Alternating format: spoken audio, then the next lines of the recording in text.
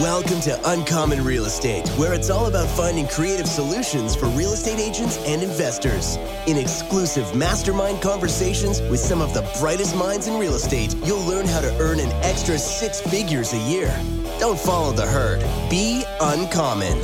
Here are your hosts, multi-millionaire real estate agent and investor, Chris Craddock and Jeff Safright. Hey, everybody, welcome to another episode of the Uncommon Real Estate Podcast. I am so excited to be back here with you, talking about something that's near and dear to my heart. As you all know, we are always talking about building wealth as real estate professionals, right? And wealth is when your money works harder than you work. And so with that said, today we are talking about what do we do? We got to be excellent. We got to be uncommon. We got to be different from everybody else so that we can earn income while trading time for dollars, with working with sellers and buyers and whatnot. But then we can turn that into wealth, where wealth is, again, working like an army that we send out and brings back hopefully a whole heck of a lot more than it left with, unless you're in cryptocurrency, and then you're in trouble. But the rest of us, we'll be talking through all of that. So Sharon, please tell us a little bit about yourself, and let's get rolling. Well, Chris, I've been doing this for a while. I actually started, this is going to really date me, 1998. So I had another business at the time. It was a real estate related business, and a realtor came in to me and said, "Hey, you want to go to a RIA meeting?" And I said something like, "What's a RIA meeting?" And so I went to that meeting in 1998, and that is where I started. And I didn't know until that time that you didn't need to be a realtor to be in real estate. And it opened up a whole new world to me. So I've kept one business and invested part-time for about 10 years. And then in 2008, which we know was the best of times and the worst of times, I closed the one business. And in 2008, up until that time, I'd been kind of doing some rehabs and some buy and holds. And I suddenly found myself an accidental wholesaler because, as you know, retail buyers couldn't get a mortgage. And marketing was really my strength. So it was a perfect fit for me. And so that's kind of where I began. My dad was a general contractor, so I used to tag along with him on job sites. Oh, that's awesome. So where are you located now? Where do you live now? I'm in Louisville, Kentucky. Okay, cool. So tell us about, obviously, so you don't have to be a realtor to be a real estate professional, which is absolutely, completely true. Got a lot of friends that are building wealth, even flipping, wholesaling properties, buying like all the other stuff that are not actual agents. So please, tell us a little bit about what you do and what that looks like and, where you are today. Well, today I've been focusing on 3 things. One was probate investing, because you have an endless stream of leads of people that need your help. And you can use these leads to build wealth through any strategy, whether it's buy and hold. You can even find some commercial properties, although the gold is in the single family properties, I think, where those leads are concerned. But also marketing and branding, because I like to say marketing is how you get leads, but branding is why they choose you. So they're like a couple. And no matter what you're going to do in real estate, you can't be the best kept secret in town. So you need to be marketing, whether that's whatever that looks like, whether it's networking, whether it's direct mail marketing, cold calling. There's no one way to do it. I have my favorites. I'm not cold calling anybody, just so you know, but I love marketing, and I love the way that you can make yourself stand out from the crowd through effective branding by being different. You've just got to do when everybody's zigging, you need to zag. That's awesome. So what does that look like? And can you tell us about a deal? So tell us about a deal that you've worked recently. Like, where did it come from? What does it look like? Tell us the numbers. Do you mind just diving into something? Well, for me, my recent deals have all been probates. I focus solely on probates. And I will say this about probates. People think it's kind of weird to work in probates, but these folks are stuck with that property that they must sell, and they are looking for help. Now, they're either going to list it or they're going to sell it on, to an investor.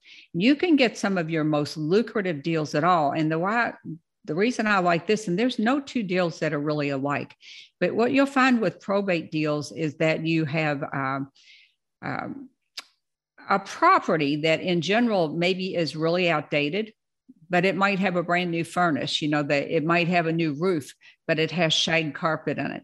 So those deals, it depends a lot on location, your area specific, what you're going to make, whether you're wholesaling, whether you're buying hold. So that one's a little bit tougher question to answer since I'm primarily a wholesaler at this time. Okay. Got it. So, so you're mainly doing wholesaling. And so tell me this, probate is your main thing. So let's just like dial into your last deal, if that works for you. So the last deal you did, you went after probate. How did you market to the heirs and trustees? Well, you need to market to these people with direct mail marketing and not with a postcard. I don't recommend you use a yellow letter. These folks are in a professional legal situation. So the mail piece that works best, I found over all these years, is a white computer generated letter. So a mail merge letter that says, "Dear Chris, I'm contacting you about this property." And what I have is a sequence of letters that kind of takes them along a path, and it says, "This is what I do. This is, you may not be ready right now to sell the property, but I'll be here when you're ready." So it's a very low key approach. You have to take a different approach with these people. And there's no really getting there first because they have to get in the mental space that they're ready to sell their mom's house or their dad's house or whoever house it is.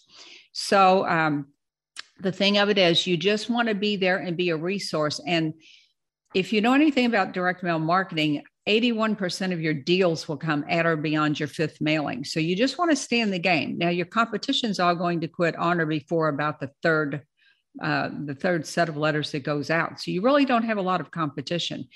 But once you build this relationship with these people, and that's what you're doing going down the road, then they'll be ready to sell. And it won't, on their own timeline, they'll be ready to sell. And it won't just be about the money. So one of the things that they're most concerned about is cleaning out the house. And you can just by making their life easier, you can make better profits with probates. Yeah. So again, let's dive in because I really like to, go like the 101 section on it. So your last probate deal, you sent out a direct mail letter. And what was the call to, what was your CDA? What was your call to action on that letter?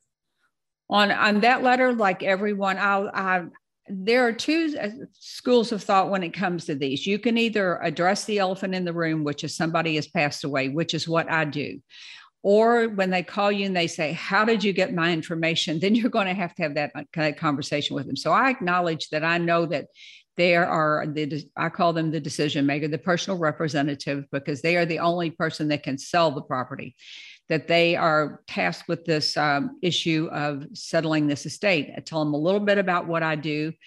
And as I said, I'll just tell them that here's how you reach me when you're ready to sell. And then the thing with probates is you want to mail to these folks every month.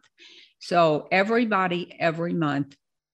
And in this market, in a typical market, the probate might stay open as long as it might sell right away, but it might also be 12, 14, 15 months down the road when it sells. So it's important to understand that this is a consistency game. This is, I'm going to show up in your mailbox every month. So you just have to be very patient with probates. And every month there is, it's a circle of life, a new group of probates. So Chris, this month, let's just say that you were to put 100 in your... Well, I definitely want to get into the probate, but let's just stick on the last deal real quick on this one. And then we'll get into the whole probate mastery and all the stuff on that front. So this particular one, you sent a direct mail letter. And what did the letter, what was the call to action on that one? Call me when you're ready to sell. Call me when you're ready to sell. Right. And who called you? Who reached out to you? that you are mailing to the personal representative, which is the executor or the administrator. That is the only person that can sell the property. The person that's passed away, they obviously can't sell the property. So whoever's been appointed to by the court or in the will, it'll be the executor if it was a will, they'll be the person. So that's who you're mailing to. But on this particular case, was it a brother, a son, a daughter? Who was it that reached back out to you? It was a child. I think it was a son. Okay. So you sent it to the son, who's probably the representative, the executor or whatnot. So he reached out to you, and what was, just so that, like, I just want to paint a picture for what this whole process looks like for our listeners. So what was how did that conversation go when they gave you a call? And did they leave a voicemail? Do you have it set up where they leave a voicemail, or do you have a number where people are getting a live answer? Well, it depends if the person is available to answer the phone then or not. But in general, it will. The goal is, of course, it's always better if you can answer your phone. But if you can't answer your phone, then you can have, I recommend, depending on the size of your business, you can use anything from Sideline, which I love because it's just on your phone, or something big like CallRail. Depends on the volume of your calls. But it's always best if you can answer the call. But then your goal with that call is to let them, to let them tell you what it is they want to tell you, and then try to set an appointment. So for this exact last deal that you did, what did they say when they called, and what did that conversation, whether it was you or somebody on your staff, what was that conversation? How did that sound? They just will introduce themselves, and they'll say they got the mail piece. And they will say, we're interested in selling. We're not ready to sell now, or we are ready to sell now. They will tell you exactly where they are in this process. So you just kind of take the cue from them.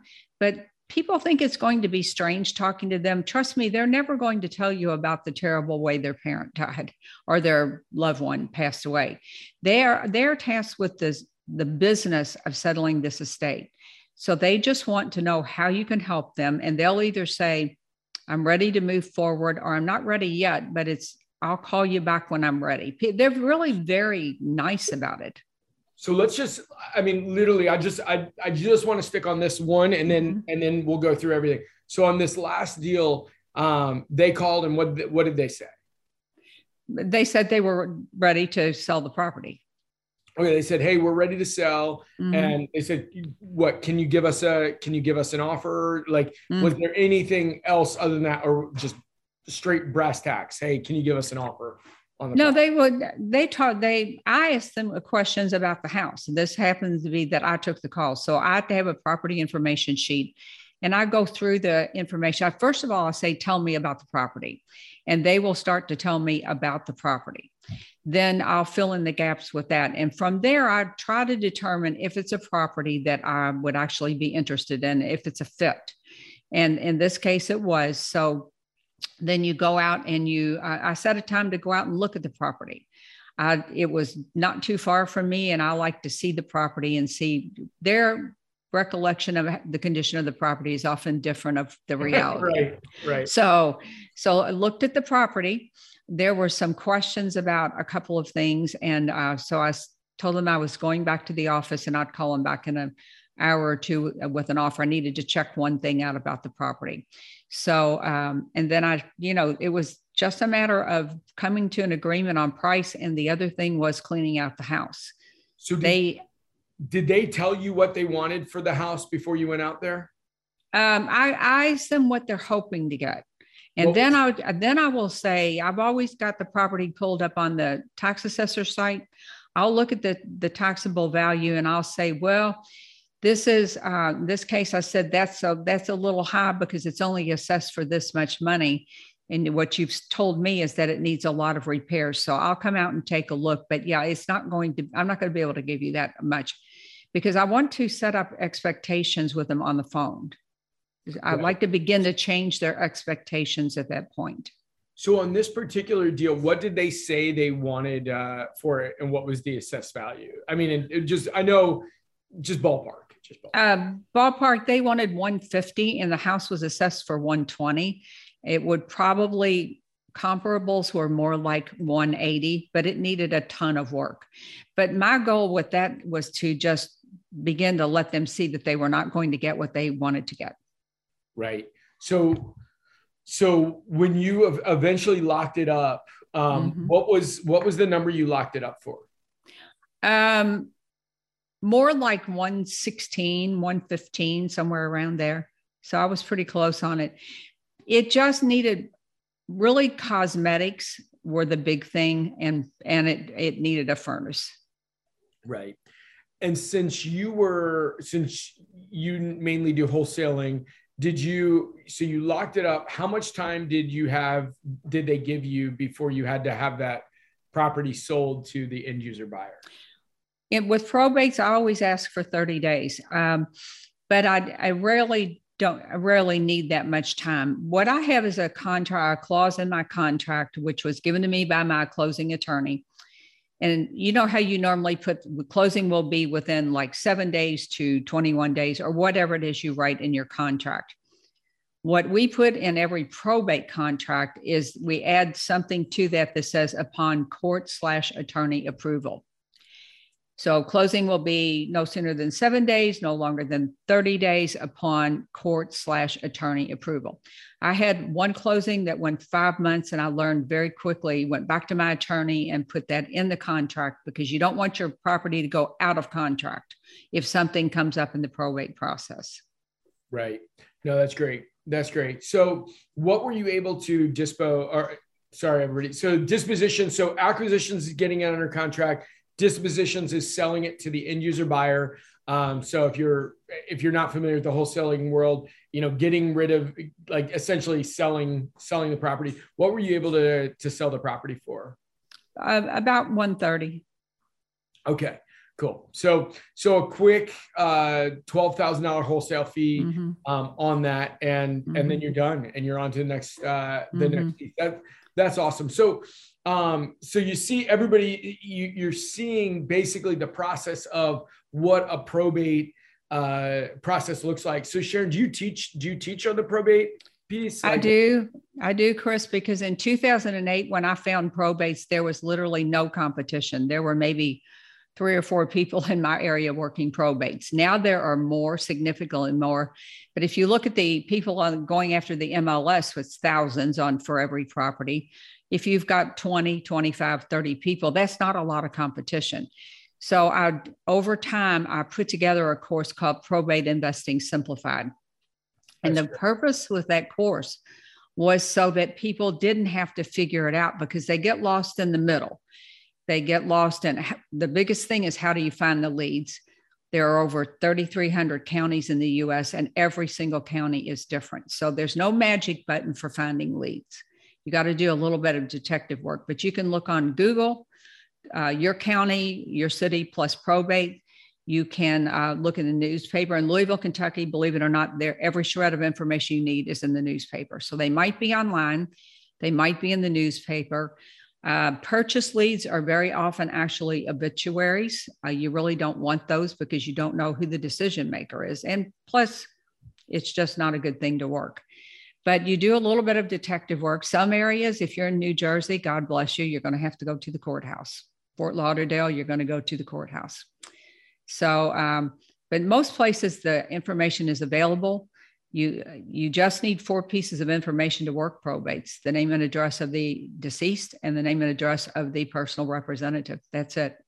So let's talk 201, 301 level probate stuff here. Obviously, the interest rates have gone way, way, way up. When people have passed away, if they still have a loan on the house, a lot of times, creative financing can be an option here, because the deceased isn't going to need their credit for the next property. Have you seen many people doing creative financing subject to loans or whatnot on that? I've got a few friends that is kind of their wheelhouse, where they just assume the loan of the deceased and go on that. Have you seen much of that?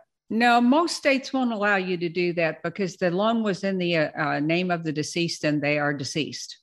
So in the legal process of settling an estate, the assets have to be converted to cash so that the heirs can inherit what they're due to get. So in most cases, you cannot use creative finance. But with that being said, if one of the family members is going to inherit the house, then they may be willing to work some kind of a deal with you doing creative finance. And there's also a list, there are probates, and then there's a separate list that is a purchase list called inheritance. And this would be if someone directly inherited a property, then that person may be willing to do something creatively. But in most cases, it's just, there's no way around it because the probate process is laid out in the state and the assets have to be sold. Like if you're inheriting a property and let's say your sister wanted to do some sort of creative thing with a process that left you out of getting your inheritance, you're not going to be on board with that. Yeah, no, that makes a lot of sense. So yeah, because some of my buddies do that, but it makes sense that these are properties that have already gone through. They have inherited the property. The loan is still in their parents' name or whatever. And the cool thing is, people will pay more. Like investors can pay more for something that's got 10 years left on a mortgage because whatever it's at the end of the AM schedule. Most of what's being paid is paid down and a low interest rate and all the other fun stuff. So that's really interesting. So Sharon, tell us, I know we've only got a few minutes left before the top of the hour here. Tell us this, if somebody's looking to learn more about probate, obviously you have your program, you have your class. If somebody's just looking for general information, there's a lot of people that teach a lot of different stuff on probate. What do you think is the real differentiator between like what you're doing versus, just like the other, like you just type in probate investing or whatever, something like that. Like what is the difference there of what you're doing versus what a lot of, other people out there are doing? I think the difference is I have a lot of experience with this. I've done it for a long time. And I understand, you'll hear people say, well, you don't really need to understand the process. You don't need to know anything about the terminology. Well, you really do, because the people that you do not have to be an attorney. Don't think that, but you have to understand when people say to you, when they ask you a question, you have to have a basic understanding of how the process works in your state. And you can Google this. So I think the part that I do is I understand very clearly the mindset of the seller, and I understand the mindset of the investor. And I understand what they need to know in the middle before they spend a boatload of money on direct mail and then just waste that money. And then once you get down to the end, because I know a lot about marketing and branding, I really know how to make these happy people that will come back and refer you to someone else. They'll say, it was great working with Chris. This is not a probate, but call Chris about your property. So I think that it's my understanding and the success I've had in this niche that is the differentiator.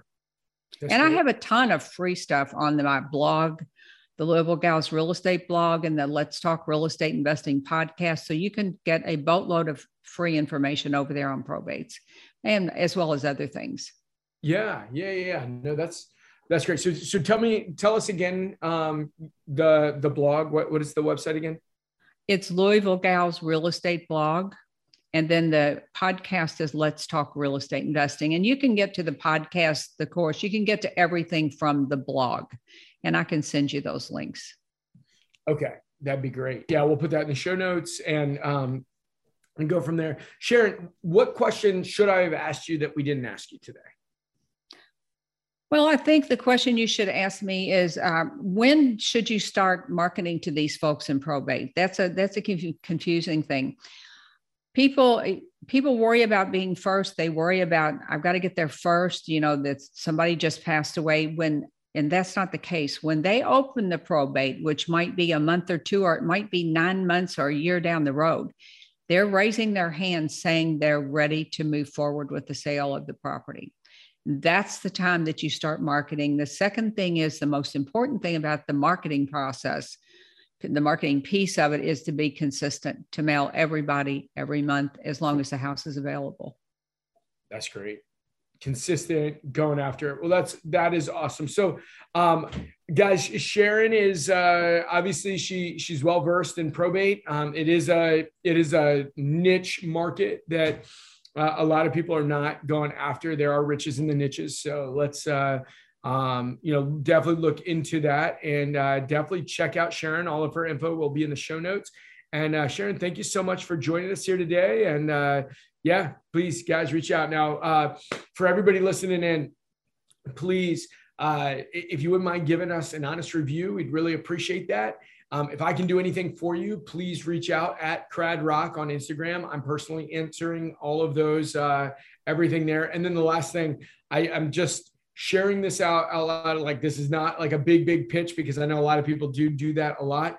But since we joined eXp Realty, we found a way that we partner with a lot of folks, and we found a way to partner, be in each other's world. So if that's something you'd ever be interested in being a part of, please reach out. We'd love to share how we can partner together with that, because it's been really, really fun just jumping in business together with a lot of folks. So it's been incredible. Sharon, thank you so much for teaching us how to build wealth. Guys, as much as wholesaling that is great, I do hope that you'll also consider saving and keeping some of those properties and keep them for yourself. Let's go out, build wealth, create legacy and generational wealth for you and your family. Sharon, thank you so much for being here with us. Thanks, Chris. Bye-bye. Thank you for tuning in to this episode of Uncommon Real Estate. Subscribe to the podcast to stay up to date with the latest mastermind conversations from Chris, Jeff, and other uncommon real estate industry leaders. If you love this podcast, please write us a review. And to fast track your real estate career, go to chriscraddock.com.